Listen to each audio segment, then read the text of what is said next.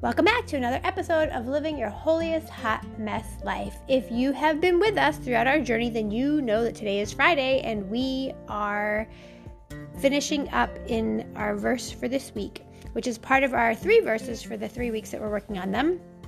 Matthew chapter 11, verses 28 through 30. We started last week in 28, this week was 29, and next week we will be looking at verse 30.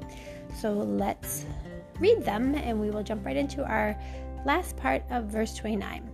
Come to me all who are weary and heavily burdened by religious rituals that provide no peace, and I will give you rest, refreshing your souls with salvation. Take my yoke upon you and learn from me, following me as my disciple, for I am gentle and humble in heart, and you will find rest, renewal, blessed quiet for your souls. For my yoke is easy to bear and my burden is light. Amen. These are some very encouraging, powerful words of Jesus. And as we've been walking through them very slowly, this week we've been walking through, take my yoke upon you and learn from me, following me as my disciple, for I am gentle and humble in heart, and you will find rest, renewal, blessed quiet for your souls. Today we are looking at the part where Jesus says, for your souls. And I didn't mention this on yesterday when he said you will find rest, but the actual phrase, you will find rest for your souls, he is quoting Jeremiah chapter 6, verse 16, when he is using this phrase, find rest for your souls. And I think it's important to recognize that that's what Jesus is referring to, because people who were listening to him at the time would recognize those words coming from Jeremiah.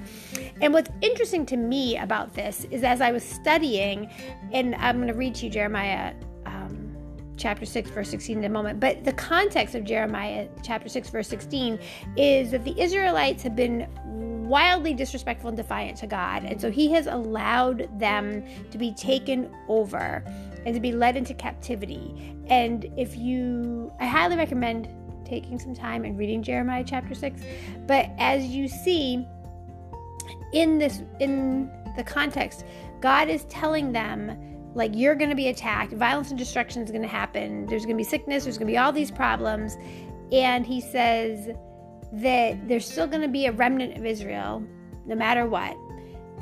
And then he says, in verse 16, it says, this is what the Lord says. Stand at the crossroads and look. Ask for the ancient paths. Ask where the good way is and walk in it, and you will find rest for your souls. But you said, we will not walk in it. So what God is saying to them is that he's given them a way out of this destruction that's come upon them.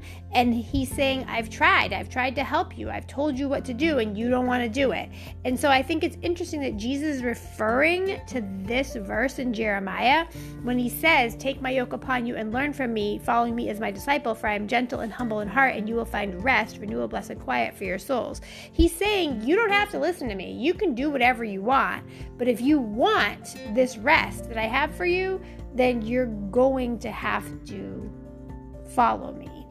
And I think it's so interesting that we are such obstinate creatures. We really like to do things in our own power and in our own strength, and we are so fleshly in our flesh, and we forget about the power that we have with the indwelling of God's Holy Spirit. So let's pause and reflect.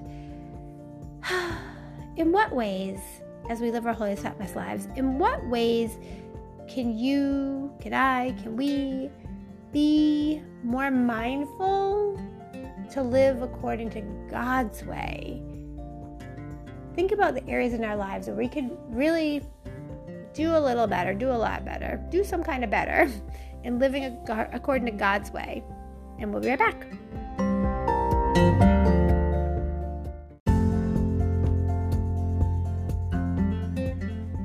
When I paused and reflected, the first thing I thought about as an area that I could do better in, to do things God's way, is my anger. 100% my anger. So very many things have been making me angry lately. And sometimes it's really justified. It's not, I don't have a right to be angry. It's just that how I handle my anger is what gets me into trouble. And so I could have righteous indignation and be truly valid and justified in what I'm upset about, but that still doesn't give me the right to be ungodly. You know, the Bible tells us to be angry and sin not. It never tells us not to be angry. And I need to work on that. I need to work on when I'm in a moment where I'm feeling angry about something, I need to be able to pause and breathe and still choose God's way, as it was in Jeremiah when I was reading that. And that was the New International Version from Jeremiah I was reading. I still need to be able to ask for the ancient path. I need to look for the good way and walk in it in order to find rest for my soul. And I think that so often, I don't know about you, but I'm quick to be like, I don't care. I just want to be mad right now. And I'll be all in my feelings about something. And what happens when we're doing that? I don't know about you, but I get exhausted. So if I want this rest for my soul that Jesus is offering, then I need to truly do what Jesus is telling us to do. I need to go to Jesus, like he said, and we studied this last week, come to me all who are weary and heavily burdened. I need to be able to go to him and bring my burdens to him and get my rest from him. I need to be willing to take his yoke upon me, which are his expectations of living a better life, of not living a life of condemnation for myself or for others, of not being rageful, of being gentle. He says, take my yoke upon me and learn from me, for I am gentle and humble in heart. When we can find ourselves to be gentle and humble in heart, we will find that rest for our souls that we need.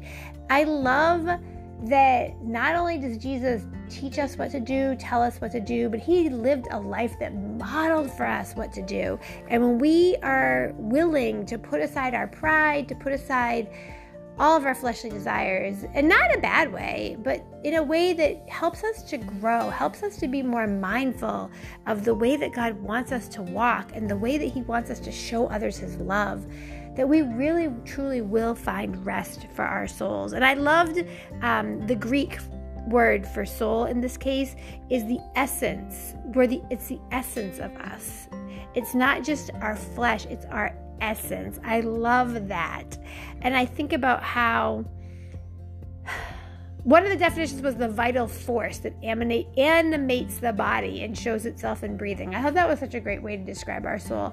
It's who we are. And I pray that as we live our holiest hot mess lives, that we'll be able to let go of our need to be understood. We'll let go of our need to be validated by anyone but God. We'll let go of our need to feel some type of entitlement, something that other people owe us. I pray that we'll be able to let go of all those things as we live our holiest hot mess lives, so that we will truly have the rest for our souls that God desires to give us. Let's pray. Hallelujah, Lord God. Hallelujah, Jesus. Thank you, Father God. Lord, we thank you and praise you for who you are, for your goodness, your grace, and your mercy. And we pray, Father God, that as we live our holiest hot mess lives, that you will continue to lead us and guide us, that you will continue to direct us and protect us, and that we will grow more and more and more like you as we take your yoke upon us, as we learn from you, as we continue to recognize that you desire for us to be gentle and humble in heart, as we allow ourselves to be blessed with the rest for our souls that you desire to give us. Have your way. In Jesus' precious name we pray, amen. God bless you. I pray this was a blessing for you. I pray that you would like, share, and subscribe, and that you'll come back to hear more tips and strategies on how to live your holiest hot mess life. God bless.